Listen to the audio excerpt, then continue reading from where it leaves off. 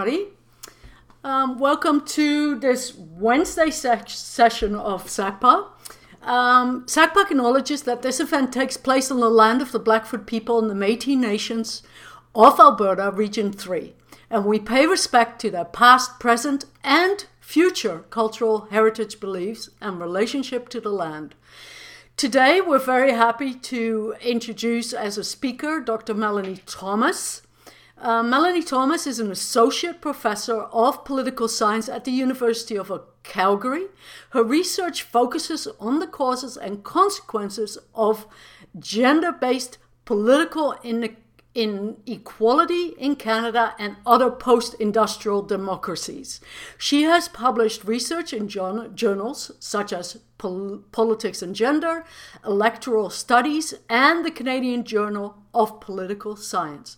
Dr. Thomas earned her first degree at the University of Lethbridge and served as University of Lethbridge Student Union President. It's lovely to have you with us today, and we look forward to your talk. Great. Thank you very much. It's always good to be back, even virtually, in Southern Alberta with the good folks in Lethbridge. I'm coming to you from Treaty 7 territory as well, up in Calgary right now. And so I know we just had a federal election, what was it, almost 10 days ago on Monday, September 20th. And what I wanted to do today is I want to give maybe a bit of a shorter presentation about what I think were the most important things about trying to understand elections as they're going on. Hopefully, some of the things I say about the federal election will translate pretty seamlessly to our municipal elections coming up in Alberta on October 18th. Much of what I'm going to say is grounded in my own research and scholarship with respect to equity, diversity, and justice in politics. But I'm also coming as an instructor who teaches an electoral behavior course. And so there are good folks involved with the Students' Union currently at the University of Calgary who know me from my electoral behavior class. And they're like, that class was great. Let's talk about grad school, right? And so part of me is like, since you mentioned the Student Union, this pattern continues to carry on. Okay, so I want to make, I think, maybe three global comments about the federal election and kind of elections in general, and then I'd like to turn it over to questions because I suspect folks have lots of them. So I want to talk first about, I think, something that people don't give enough acknowledgement to, which is just how complicated vote choice is. I also want to speak a little bit to how we can understand the dynamics between things we see at the national campaign, things that you would see at the district level, and then things that happen at the level of the individual voter. And that speaks to the complexity. So those first 2 points work really well together. And then the third thing I want to talk about is things like candidate diversity and how things like diversity and equity and narratives directly opposed to that fed into this election campaign. So we end up with this result where things seem also very boring, but also kind of alarming at the same time.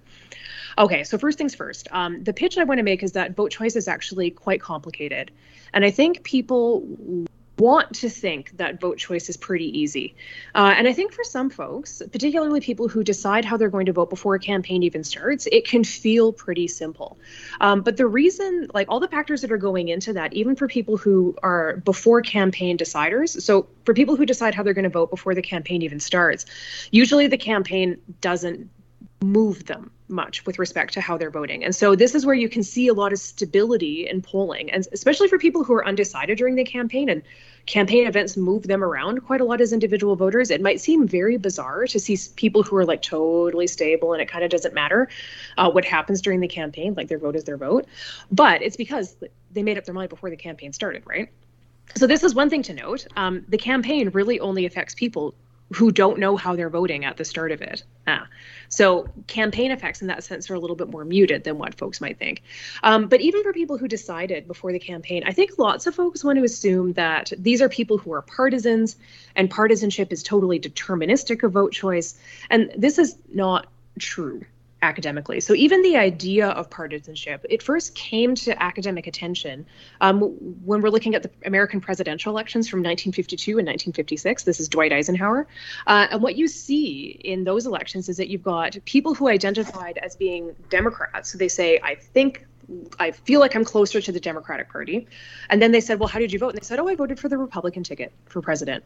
And so it's that dissonance between people who identified with one party but voted for another, that even sparks the scholarship on partisanship as a concept back in the 50s. And so I know my students always struggle with this, and I think it's reasonable for folks just observing politics to struggle with this as well, that somebody being partisan doesn't determine their vote choice. What it actually is it's more like people's identity, their varieties of characteristics, like the kind of work they do, where they come from, how much they've moved around, what religion they are, how old they are, things like levels of education, like all of those things that kind of make all those multiple identities that make us who we are. This feeds into some kind of like baseline political orientations, and then those act as a lens through which we view the political world. And so for me, something like partisanship, it makes the most sense to use it as like kind of like party colored glasses. So you're still getting pretty similar, you're getting the same political information that other folks are usually. Like I'll put a little bit of a caveat on that for like misinformation and conspiratorial thinking. Like that's a separate thing that we should talk about.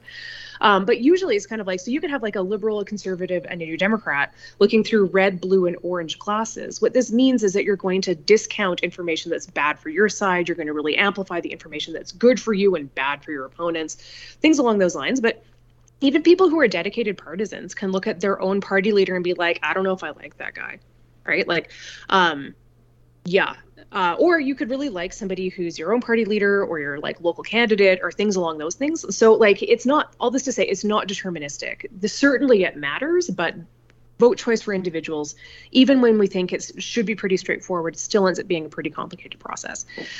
So that's just my public surface pitch that like, don't assume that this stuff is simpler than what it actually is. Okay. Related to this, I think it's really easy for people when they're looking at elections to look at the national campaign narrative and like inappropriately apply that to every single electoral district that we have across the country. And so in Canada, we have 338 electoral districts.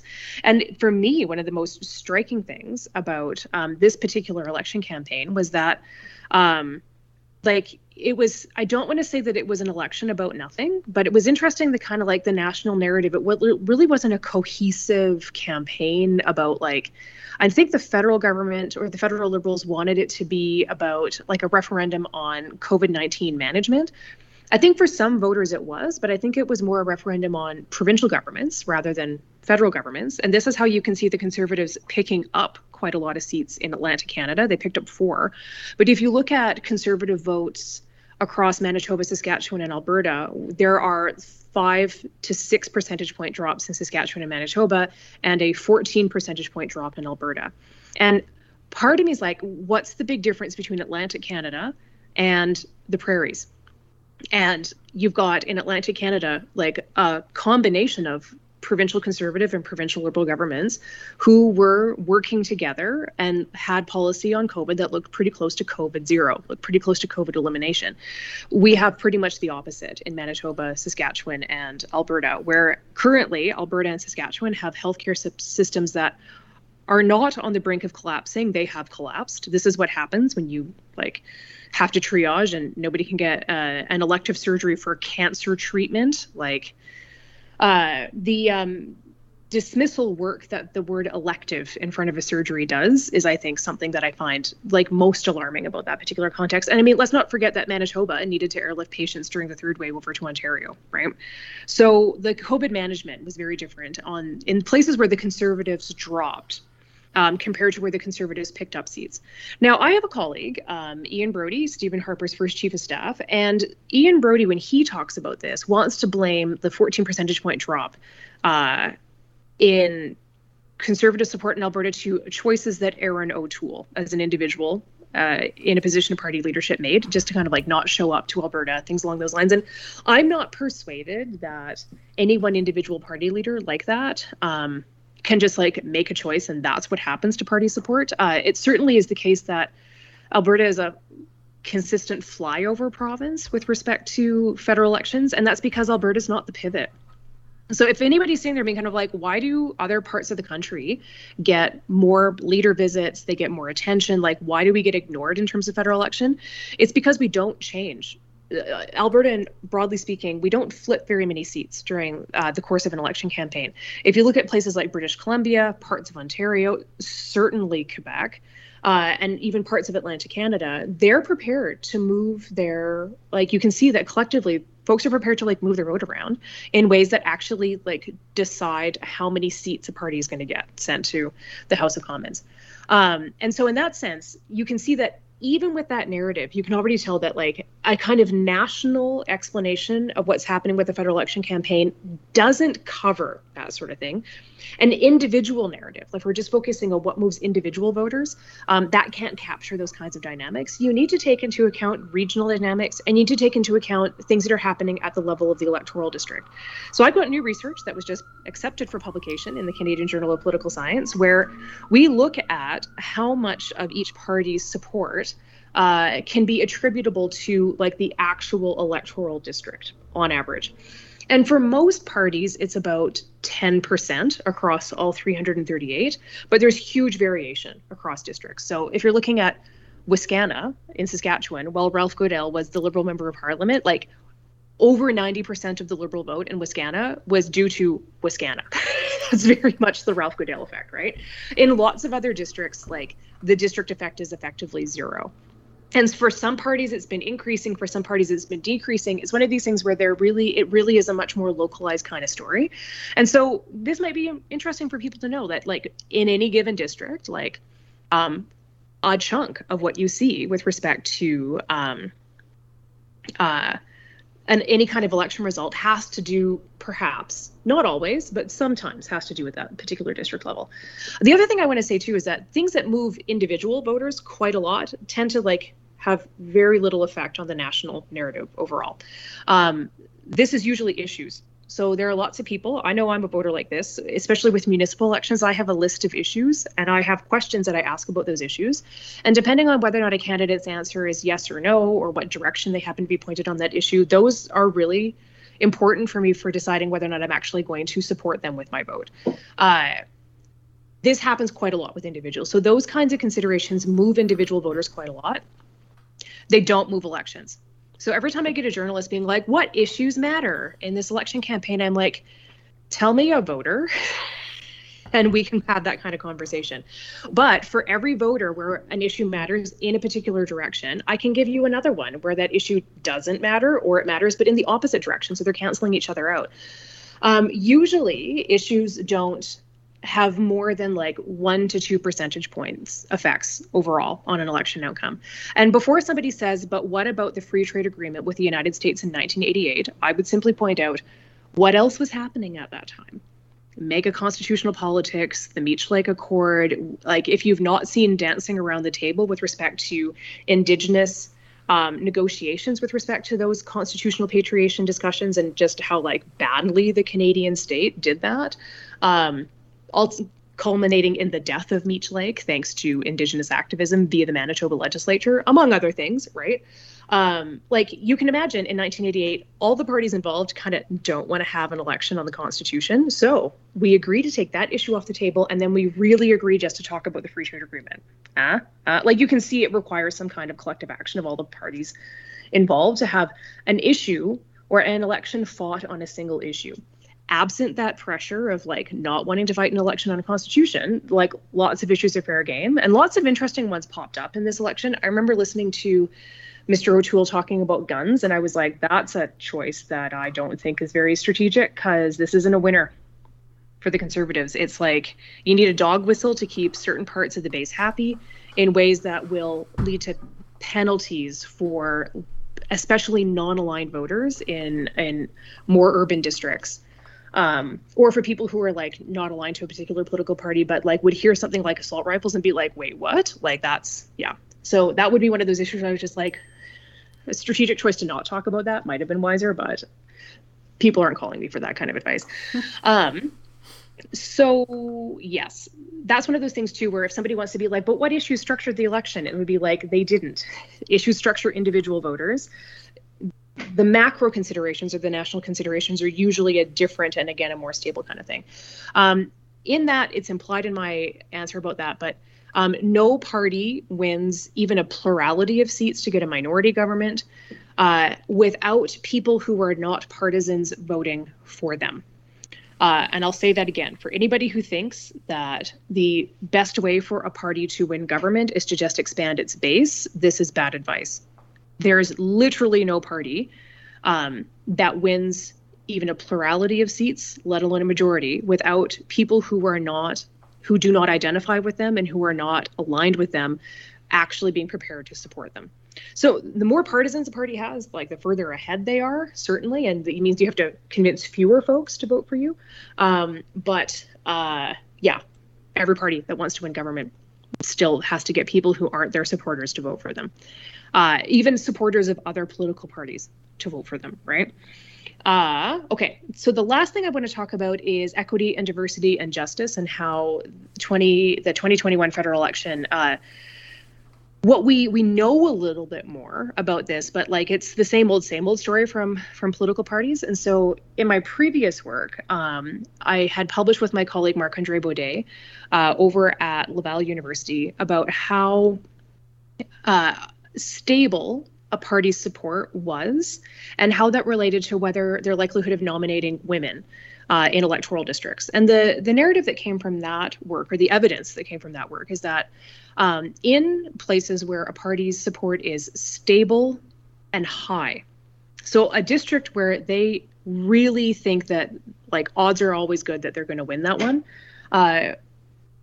every single political party, regardless of the very different rhetoric they use with respect to gender and equity, all of them have the same pattern. They disproportionately nominate men in districts that they think that they're going to win.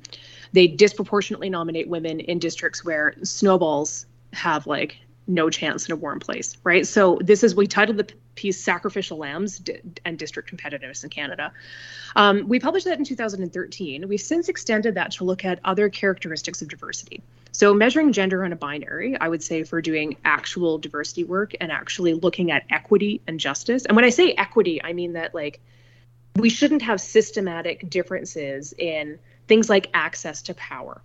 That's an unjust outcome. And so equity means that we're actually going to like make that outcome equitable. So how do we go about doing this? One of the things that we do is we describe like who has access to power. And the place that we looked at this was respect to candidates.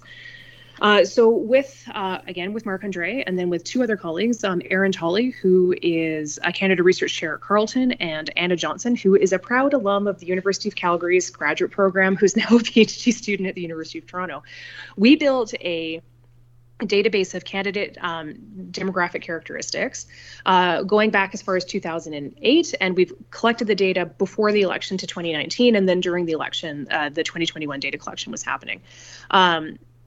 If somebody's going to be like, but you're a bunch of white folks, like you've got no business ascribing things like race and ethnicity and things along those lines. The method that we used was one of, it was genealogical triangulation.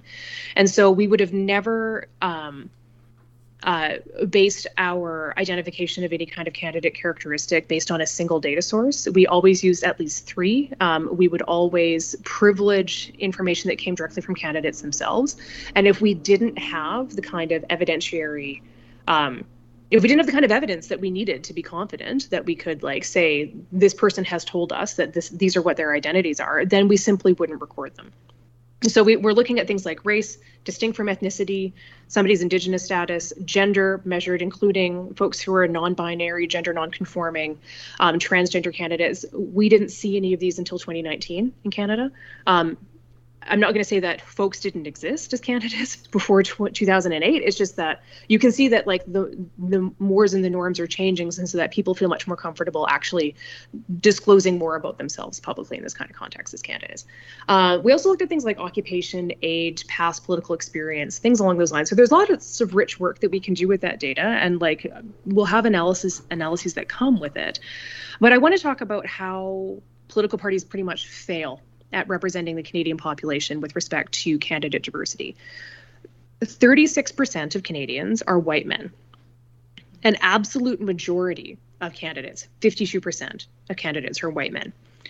Some people might be saying, but most already elected members of parliament are white men. So surely this is just the effect of incumbency, which means that we would need the existing members of parliament who keep getting reelected to retire before we can fix this. And we can convincingly and persuasively say the answer to that is no. All political parties disproportionately nominate white men in winnable open seats. So these are seats that they think that they can win that don't have an incumbent in them. Worse, all political parties give more campaign resources to those white men's campaigns, to the order of 10%.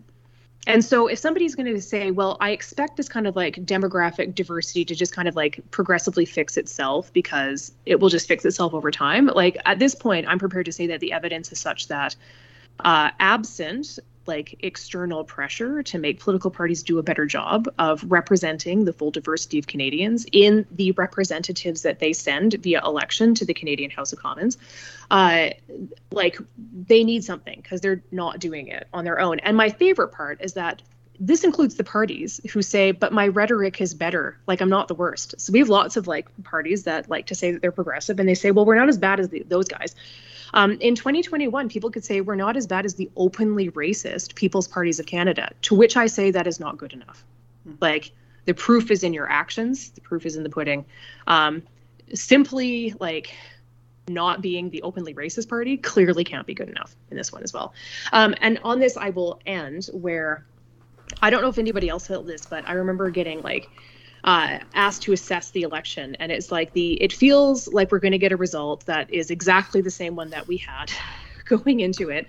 And I think that the Trudeau government foolishly read the polls in the summer that said that they were outpolling the Conservative Party of Canada in a way that would get them a majority. And so they knew they were going to call an election in the fall. And then they did so without actually building the campaign around that and getting themselves organized in a way that would be able to preserve that lead.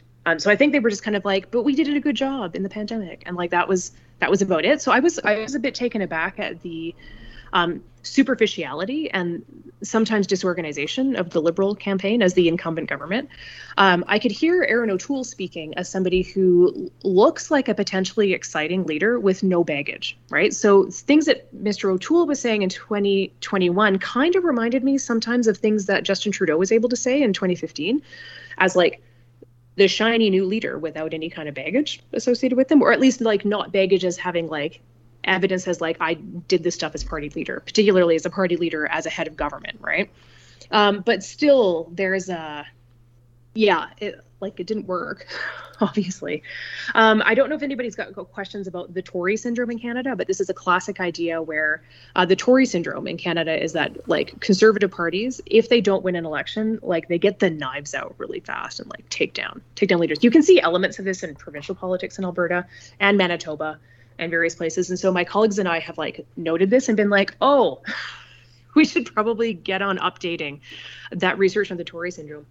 The part that I found most alarming about election 2021 has to deal with the People's Party and specific protests at campaign events. And so here I'm drawing on peer-reviewed scholarship that looks at gender-based violence in politics. And the most common form of gender-based violence in politics is psychological violence. And psychological violence can take many forms. It can be online harassment, it can be in-person harassment, it can be vandalism, it can be nasty emails sent to women in politics and disproportionately to women of color in politics. But the whole point of this kind of psychological violence in politics is to work to prevent these politicians from doing their political work. So for me, when I see violent protests at a campaign stop for a democratically elected incumbent or for somebody who is a candidate participating in a democratically administered election, and I will say empirically that there is no question that Elections Canada administers free and fair elections in Canada. So it's not on the table that our elections aren't democratic. They are. So when I see these protests at campaign stops, to me, I say, oh, okay, this looks like the protest. The point of the protest is to try to stop somebody from doing their democratic political work. So for me, it doesn't take much looking at this to say this looks like an anti-democratic protest. Now, before somebody says, but protest is a hallmark of democracy, it's like, yeah, protest is a hallmark of democracy, but you have to look at the motivation and the goal, right? If the goal is to prevent somebody from campaigning, that's not democratic. That's literally preventing somebody from doing democratic work. So that we saw this spiking up in 2021, I found alarming because it adds to the bucket of evidence that we have that we've got some serious problems with how some Canadians understand democratic norms and how little respect some folks have for democratic norms. Related to this, and the reason why I'm citing the violence against the gender-based violence in politics literature is because at every single one of these stops, even though the object of the campaign stop was usually Justin Trudeau, at least that's what we saw in the news, certainly not for other local protests and things. At every single one of those Trudeau protests, there was almost always incidents of sexism and misogyny and instances of racism. And so for me, the theoretical literature fits, right? People who really want to critique Justin Trudeau, particularly from more conservative perspectives, often use feminizing language to do that, as if him being effeminate, having nice hair, whatever, is something that should be used to detract against him. And so that these were often linked to the People's Party, and the People's Party rhetoric is often tied to things like anti-immigration. Even John Ibbotson wrote this column for the Globe and Mail being we deserve to give the People's Party this voice, even though they are ragingly racist, because and the argument that was presented in that column was that they'll just be so pissed off if they don't get democratic representation, to which my comment was, lots of folks don't have democratic representation. If we're looking at the full range of ideas in Canadian politics, there are a whole bunch that don't get a full-throated presentation in the Canadian House of Commons. So why are we privileging the racist ones that everybody's actually acknowledging to be racist? I don't think that there's an argument to say that because those guys tend to be prepared to throw rocks and protest in an anti-democratic kind of way, that we should be giving them democratic space. I am utterly unpersuaded by this.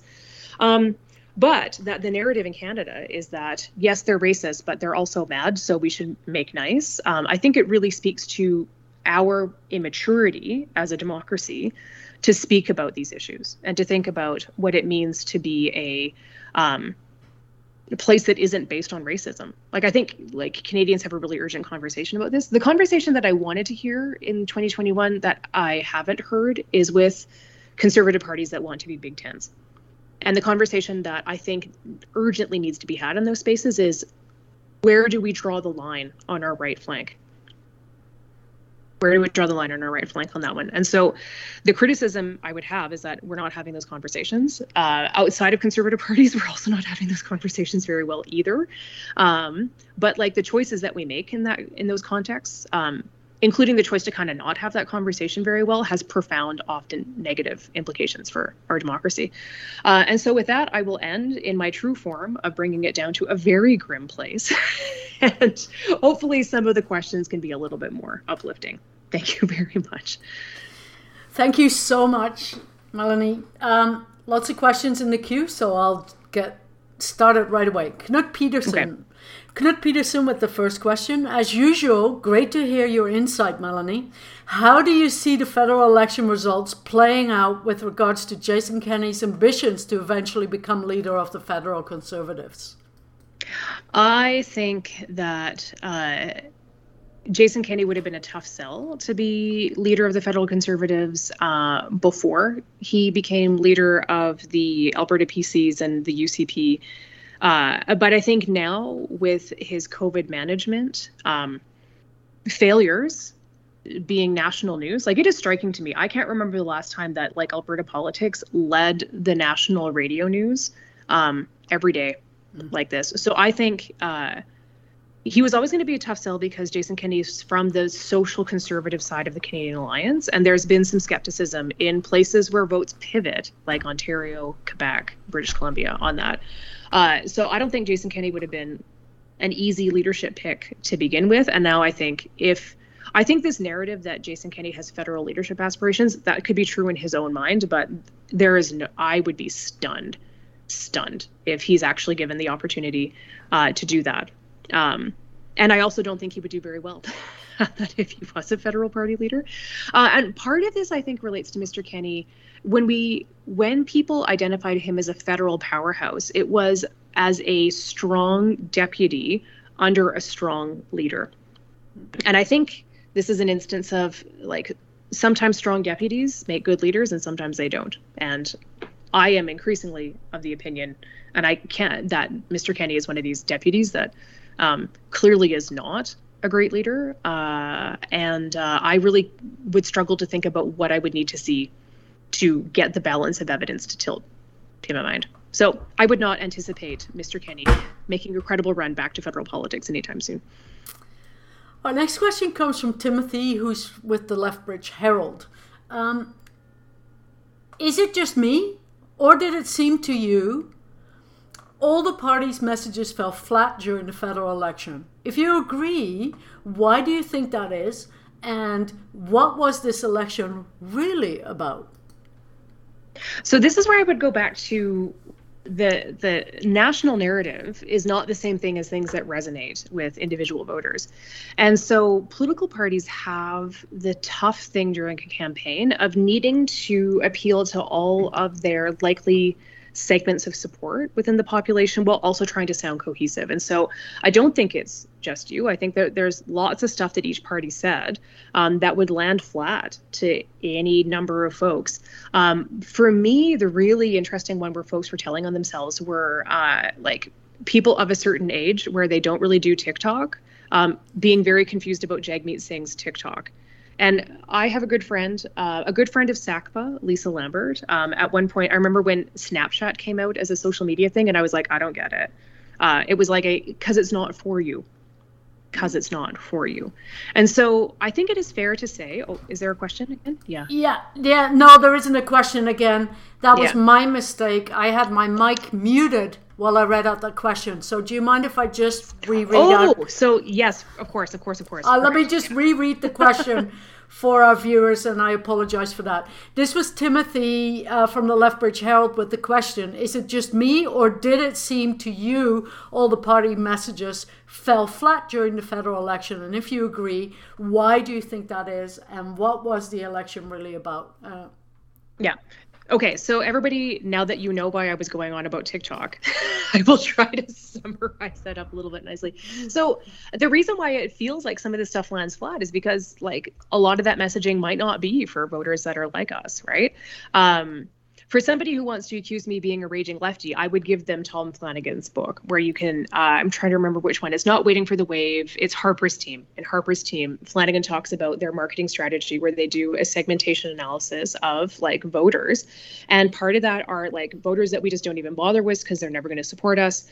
Part of these are voters that we don't even bother with because we know that they are going to support us and we just need to, like, say enough stuff to, like, keep them in line. And then these are the voters that could go a bunch of ways, right? And so that's one of the reasons why, like, the messaging might seem like it falls flat, because all parties are doing this.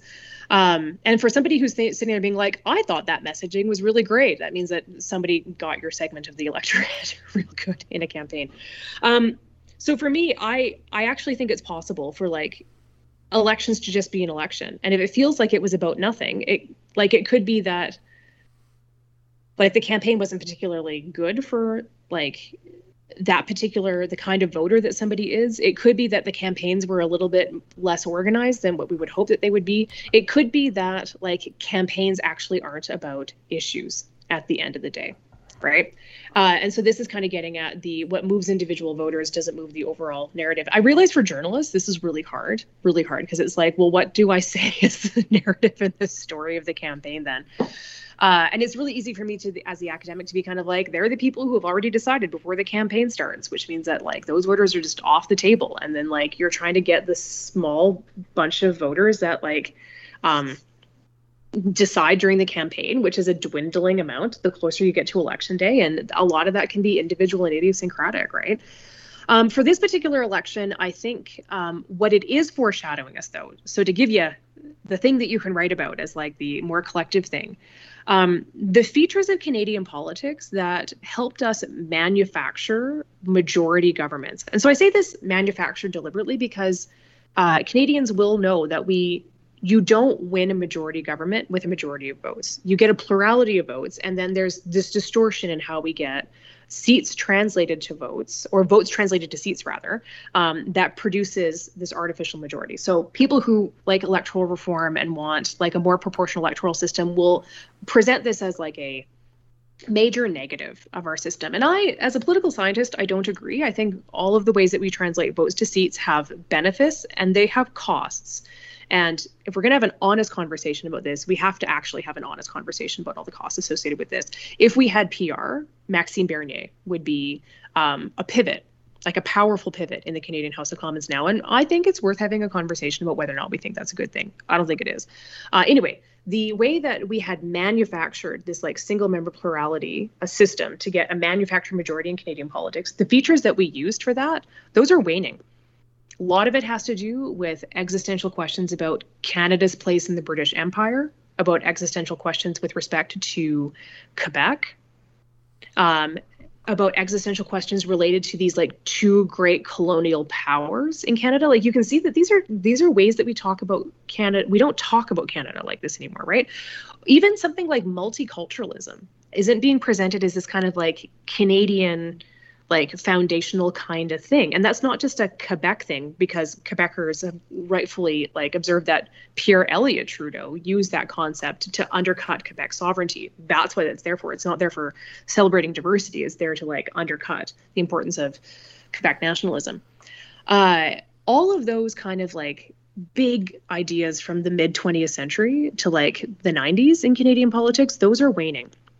And it's not yet clear to me what we're replacing them with, which means that it's possible until those new lines of debate are more settled that we'll see election results that are like this. Like you've got two parties with big pluralities, one is bigger than the other, and you've got more than one party with enough seats to bridge the gap between one of those pluralities and a majority.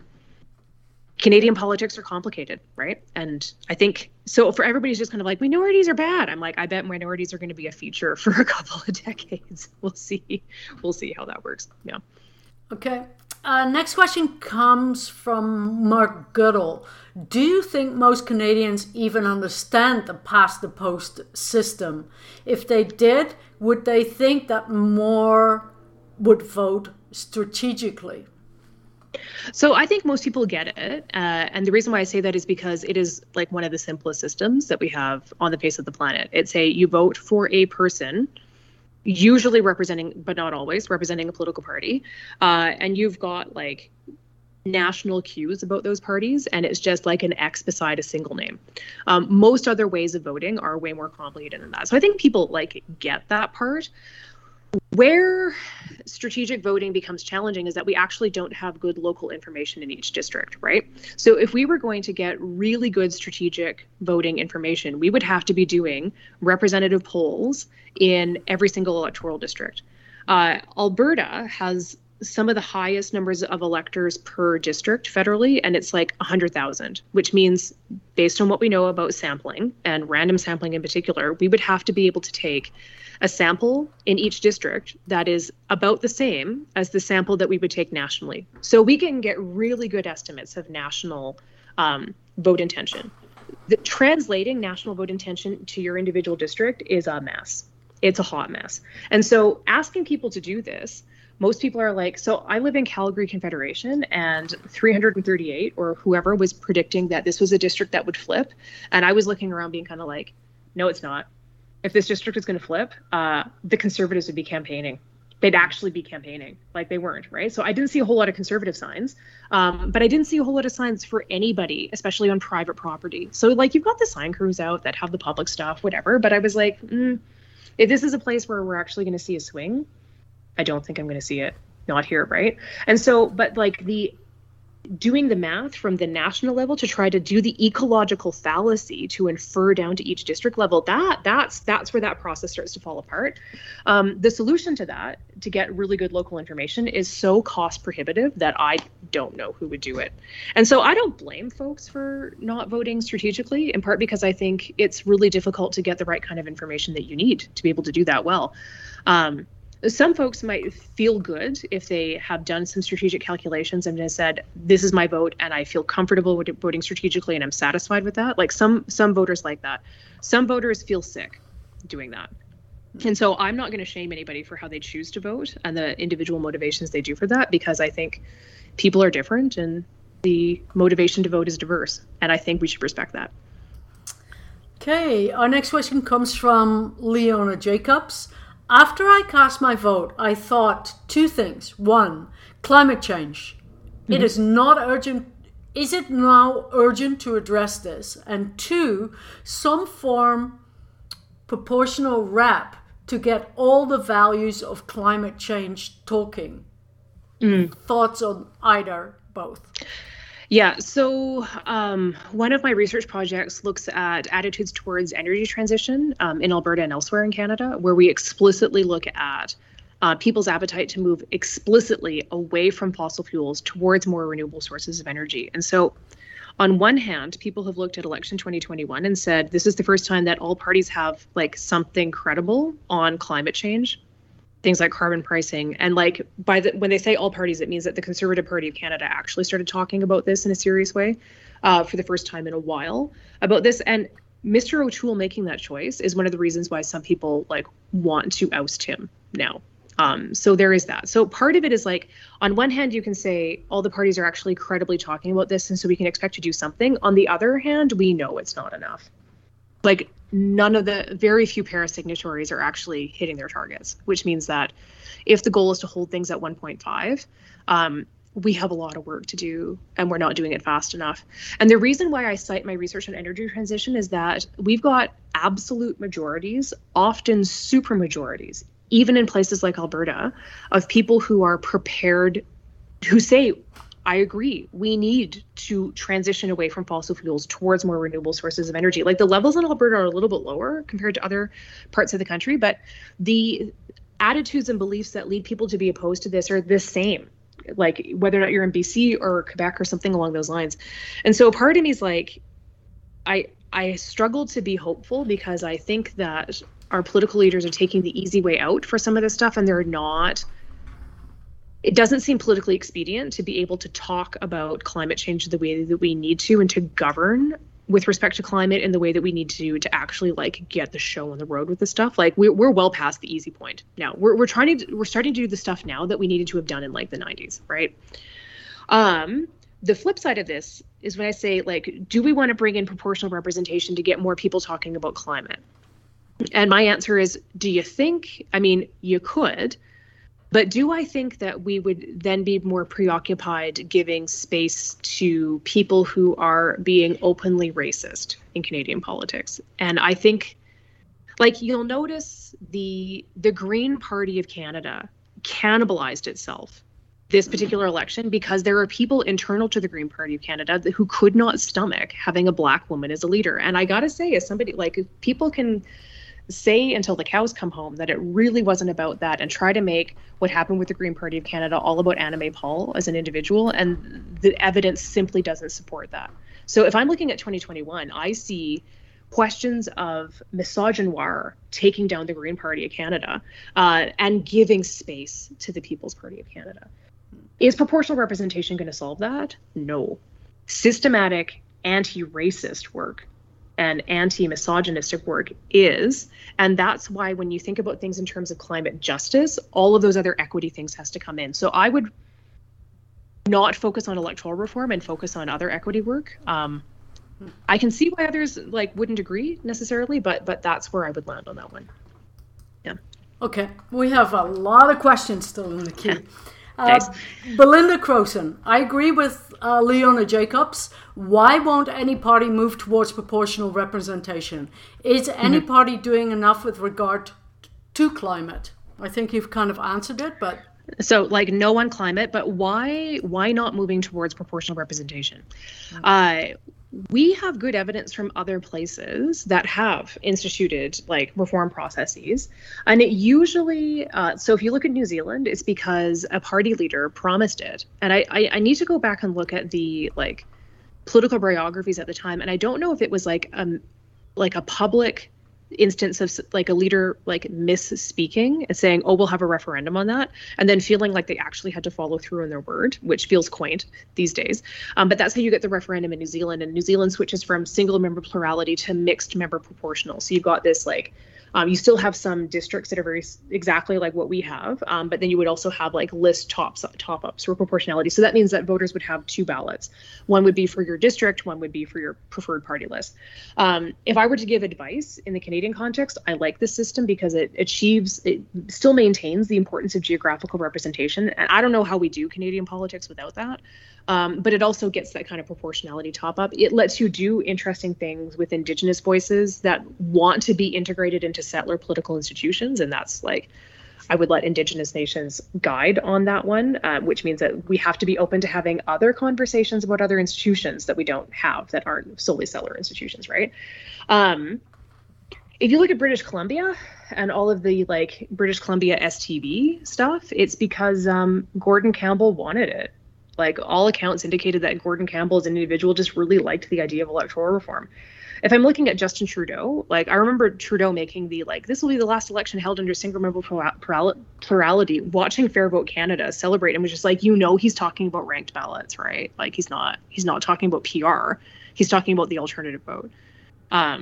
So like electoral reform doesn't automatically mean like proportional representation. The point though is that it is often like changing electoral systems is often idiosyncratic and often driven by the preferences of the individuals that are involved.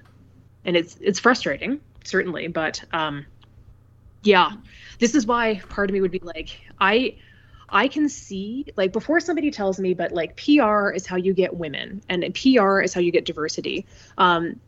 Just know the political science research is really clear that we can have all of those things with our current existing system. We just need to like hold parties to account. We need to provide incentives. We need people to stop being racist and sexist. Actually, like that's actually the problem there. Votes to seats, like sure, but for everybody who's just like, but do the PR for the women. It's like no. Like you're measuring gender on a binary. I'm in a rant now. Measuring gender on a binary, like we are beyond that now, folks. So this is why you can't just do 50-50 women and men. And also there are ways to do it. When I still interview party organizers and say, hey, you managed to find somebody who's not white, but only when a majority of the electors in a district are also not white. And once it's like 49.9% non-white and 50.1% white, you got the white guys in there again. Like, what the hell? Their response, quote, well, we recruit on diversity when it matters. When that's what organizers can tell me still today, like, again, that tells me that the anti-racism work is the work that I would rather be focusing on. So, okay. No. Our next rant done. Sorry. Sorry about that. I love your rants. I think most of SACPA loves your rants. Mark Goodall has 2 questions. I'll read them out together. What happened to the Maverick Party?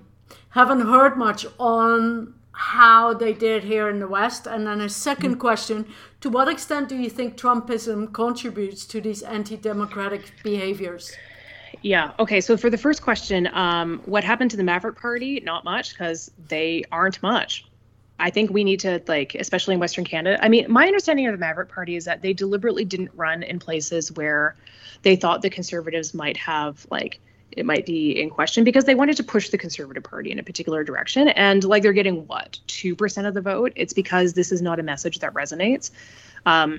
And so I'm not surprised that they were a big nothing burger, because the stuff that they're talking about is kind of like a myopic thing inside like very small pockets of like conservatism in Canada. So we're talking about like over here, right? There's not a lot going on. So I wasn't surprised to see that they were a nothing burger. I was more worried. I wouldn't call what we're seeing in 2021 in Canada Trumpism. I would say that Donald Trump and a number of other political elites have no problem actively engaging conspiratorial thinking and conspiratorial beliefs. So I see this as a bigger problem of conspiratorial thinking. And the reason why I say that is because conspiratorial thinking is something that can exist across the ideological spectrum. So I'm not prepared to academically look for solutions that only exist in one part of what I see in terms of politics. So conspiratorial thinking exists everywhere. cuts across the ideological spectrum. What allows conspiratorial thinking to flourish is low trust. So low trust in politicians, low trust in political systems. I think lots of political elites like Donald Trump actively work to foster a low trust environment. And I think that we need to hold those politicians accountable, because that work, I think, really does make our democracy toxic. But there's plenty of conspiratorial thinking on the left that is as problematic as what we would see on the right. What we're seeing, though, in Canada is that, like, the specific conspiratorial thinking that we're dealing with, like stuff related to COVID being a hoax, stuff related to, like, people thinking that, like, the measures that are the pretty basic measures that are needed to address COVID are worse than, like, the disease itself, despite all evidence to the contrary. Like, that stuff happens to resonate on the political right. And things like COVID conspiratorial thinking, we see, like, different demographic stuff associated with it than what we see for other conspiracy theories that we've looked at, which, like, it's an interesting thing to keep an eye on to see how this develops. But, like, for me, the kicker is that it's, like, low trust and antipathy towards people that you view as political opponents, right? And I see plenty of this across the spectrum. And so part of me is just like, okay, so how do we deal with this? Part of this is going to be, like, rebuilding trust in political institutions again. And also part of it is, like, resisting the kind of, like, I hate them narrative of about some of the politics, as hard as that is, right? And that's some stuff that holds across the board. So that's not just a Donald Trump thing. I would say that there are other political elites that have no problem totally playing on lack of trust. If I'm looking at the current Premier of Alberta, and I'm going to be really going on a rant again, sorry, but when you've got a government leader that lies about equalization, even though they know better because they wrote the policy, or they were at the table where we wrote the current policy, right? Like, if you've got somebody who's prepared to, like, actively misrepresent that to make people not trust the federal government because it's, like, a cheap and easy and expedient local political win, like, we didn't used to do that. Like, we used to have norms that would lead people to not campaign on that stuff because we're like, it's not, like, the outcome is one, like, if that's the way that I have to win, I'm not going to win that way because that creates other problems. Like, people seem to have forgotten this, and it's not just Donald Trump, and it's not just Jason Kenney, right? But, like, we need to stop rewarding politicians that do that, because, like, it leads to the things that let conspiratorial thinking flourish, and that stuff flourishes everywhere, right? So we need to see it as an everywhere problem. Okay.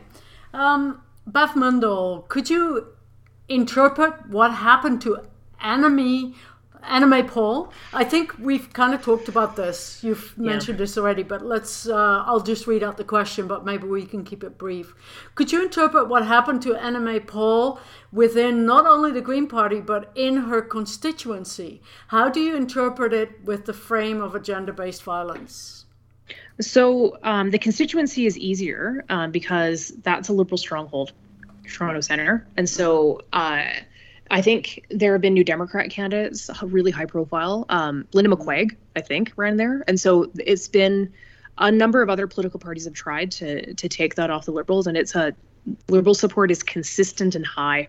And so the work that you need to do to get the build to take a stronghold off of someone at the local level is huge. And you also need it paired with, like, a bigger trend to be able to take it, right?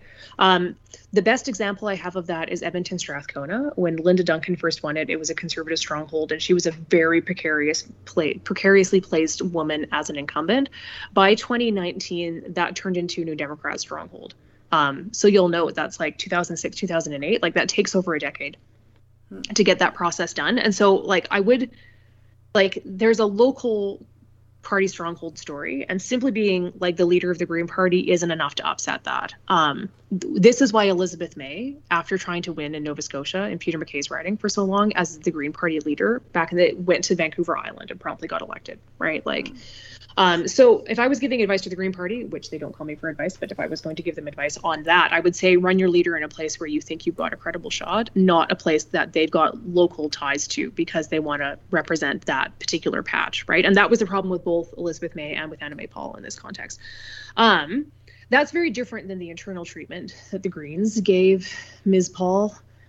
I don't know the whole contours of this. I remember watching stuff and being like, why is the party doing this? Like, this makes them seem not credible, even for people who want to park their protest vote there. And that's just for people who are prepared to park a protest vote.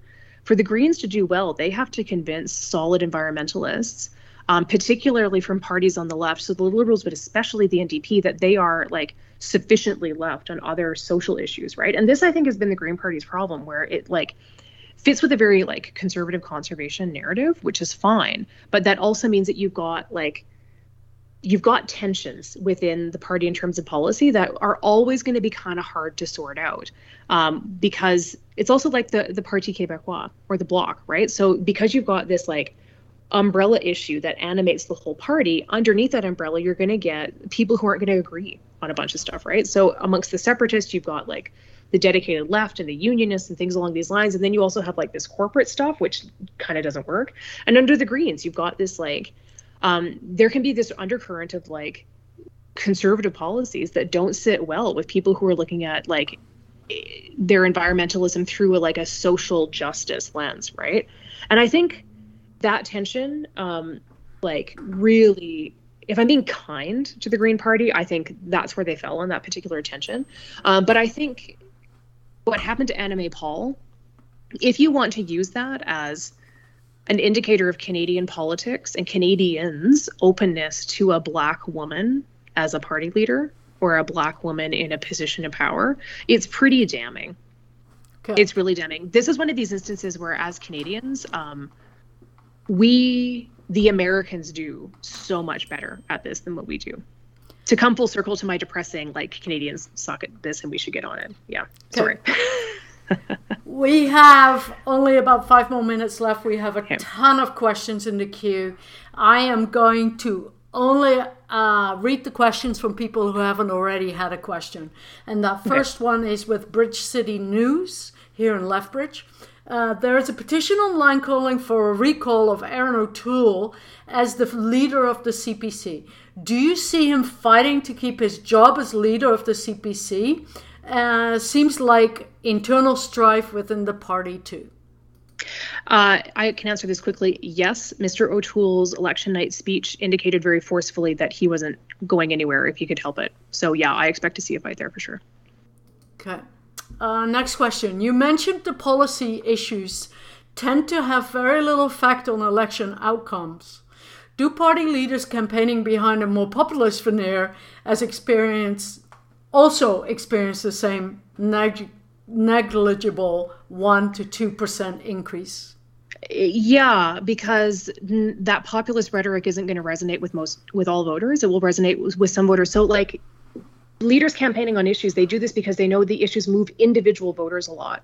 But like, individual voters are a diverse bunch, right? And so like, the things that move some voters are going to move others away from you. And populist rhetoric works the same way, usually.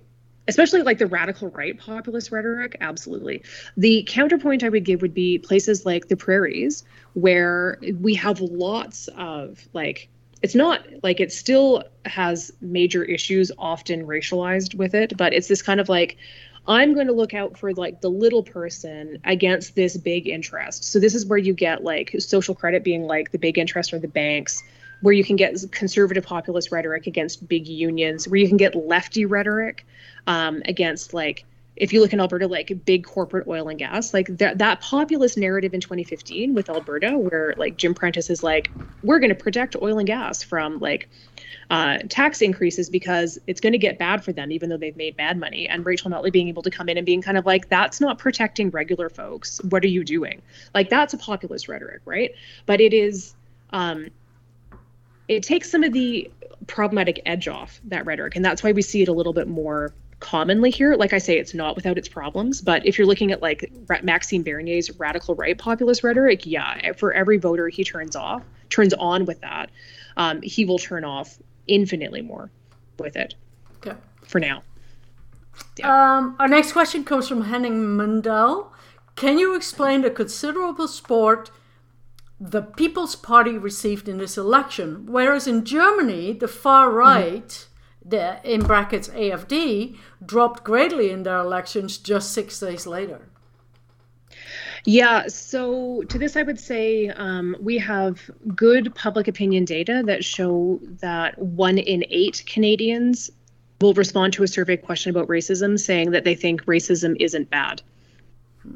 We have measures of something called social dominance orientation, which asks about various groups, gender, sex, sexual orientation, race and ethnicity, nationality, religion, all of those being part of it. And so when we code it, we look for people who think that it's good for some groups to dominate others, which is just a nice academic way of saying people who like racism and sexism and homophobia, things along those lines. The people who score highest on that are the ones that are most likely to support the People's Party. Followed by the Conservative Party of Canada, followed by the Bloc Quebecois. And so in that sense, I would say in Canada, I know why People's Party support was what it was, is that these attitudes exist and they have always existed in Canadian politics. And usually the way that we talk about Canadian politics, it doesn't activate them. We activated them this time. But I would also point out that Maxime Bernier in 2019 had 28% of his district vote in Beauce, and that fell to 19%. And so I wouldn't say that it's guaranteed that this support is going to be around like this, but like it used to be that we didn't deliberately activate it. And now we have bad political actors who think that it's a good thing to activate this stuff, which is why I go back to anti-racism all the time to do that work. No. Actually, that leads us to our next question by Laurie Schult. Would you comment on potential solutions and then in bracket actions to anti-democratic and then in brackets misogynistic, etc., behaviors or strategies? Yeah, so there's a couple of things on this. The first thing I would point out is that while there are certainly a lot of individual level actions for people to take, it would be a mistake to think that all of this stuff is individual responsibility. This is collective, and we're talking about systems.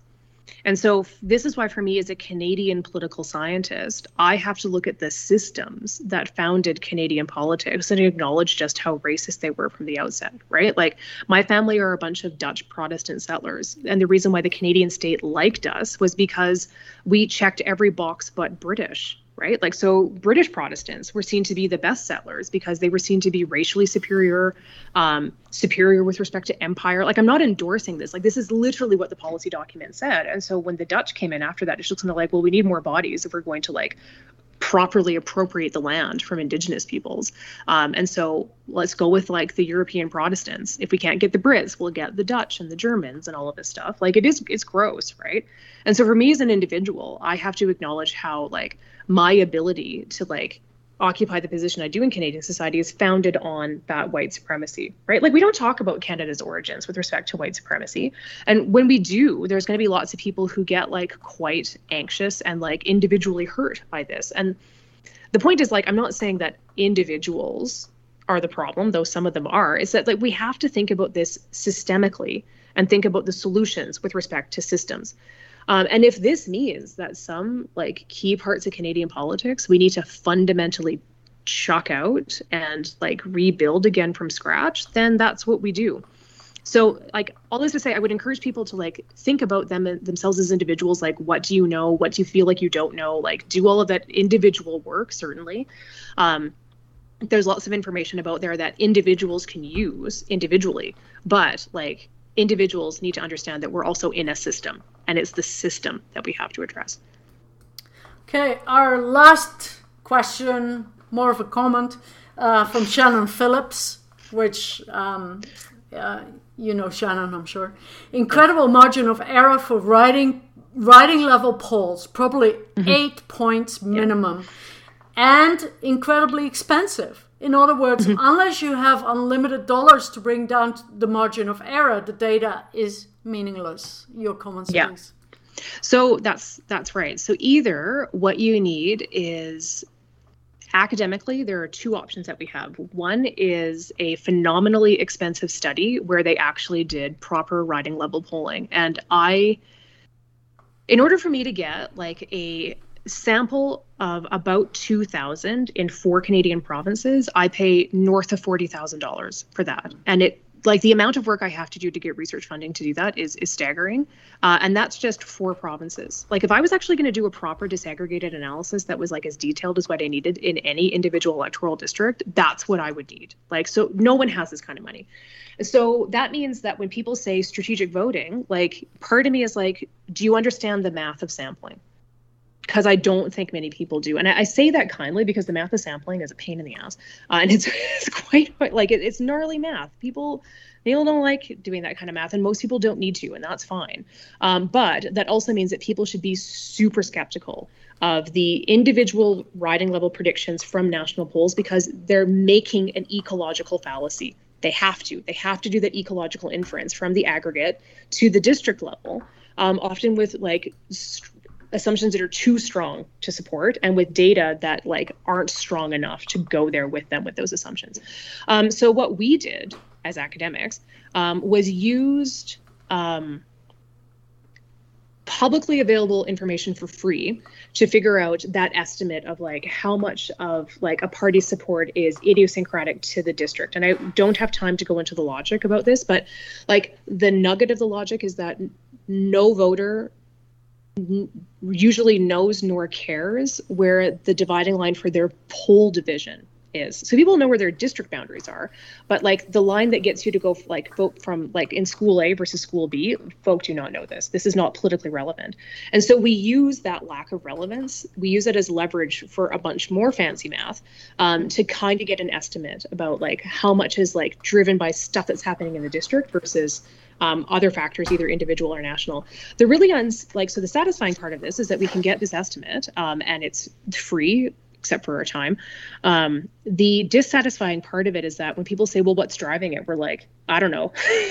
It's in the district. Like it's, so yeah, all this to say, I think it's really too easy for people to be, but vote strategically, because like the information that's readily available for people to be able to do that is often just junk. Okay. Sorry. Yeah, no, great. Thank you so much, Melanee. Lots of thank yous in the queue. Many thanks, Melanee. Really nice to have you back at SACPA from Knut Peterson. Mark Goodall, thanks. Love your passion. Baf Mandel, thank you for your incisive analysis, Melanee. And Laura Schultz, thank you. And on behalf of SACPA, really thank you for being here. We've gone quite a bit over time today. Sorry. I'm hoping you're okay with that and you don't have any urgent next meeting. It's not urgent. Okay. Meeting, so Okay. It's all good. Yeah. Okay. Anyway, So it's wonderful to be back at SACPA again. I'm a big fan, and so it's always nice to be seen to be a friend of the organization as well, for sure. well, we love having you. Absolutely love it. For the folks at home, please join us next week for government's plan for rural medicine. Do not resuscitate, with Sam Murr, rural medicine president for the Alberta Medical Association. And with that, we'll wrap it up. Thank you.